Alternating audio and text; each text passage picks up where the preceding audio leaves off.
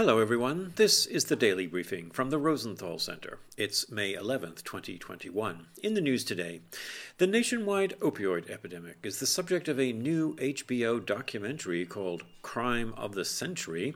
It explores the roots of the crisis, the role of the opioid maker Purdue Pharma, and the heartbreaking human toll it has taken over the past 2 decades.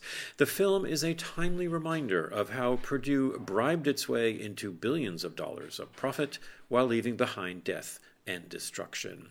With overdose fatalities surging last year to a record 90,000, we see the origins of the national tragedy and how Purdue deceived doctors and patients into believing that OxyContin was not addictive and pushed the product to every corner of the country, even as the death toll soared.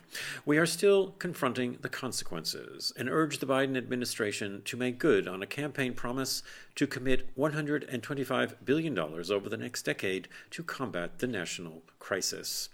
And that's the Daily Briefing from the Rosenthal Center. Thanks for listening.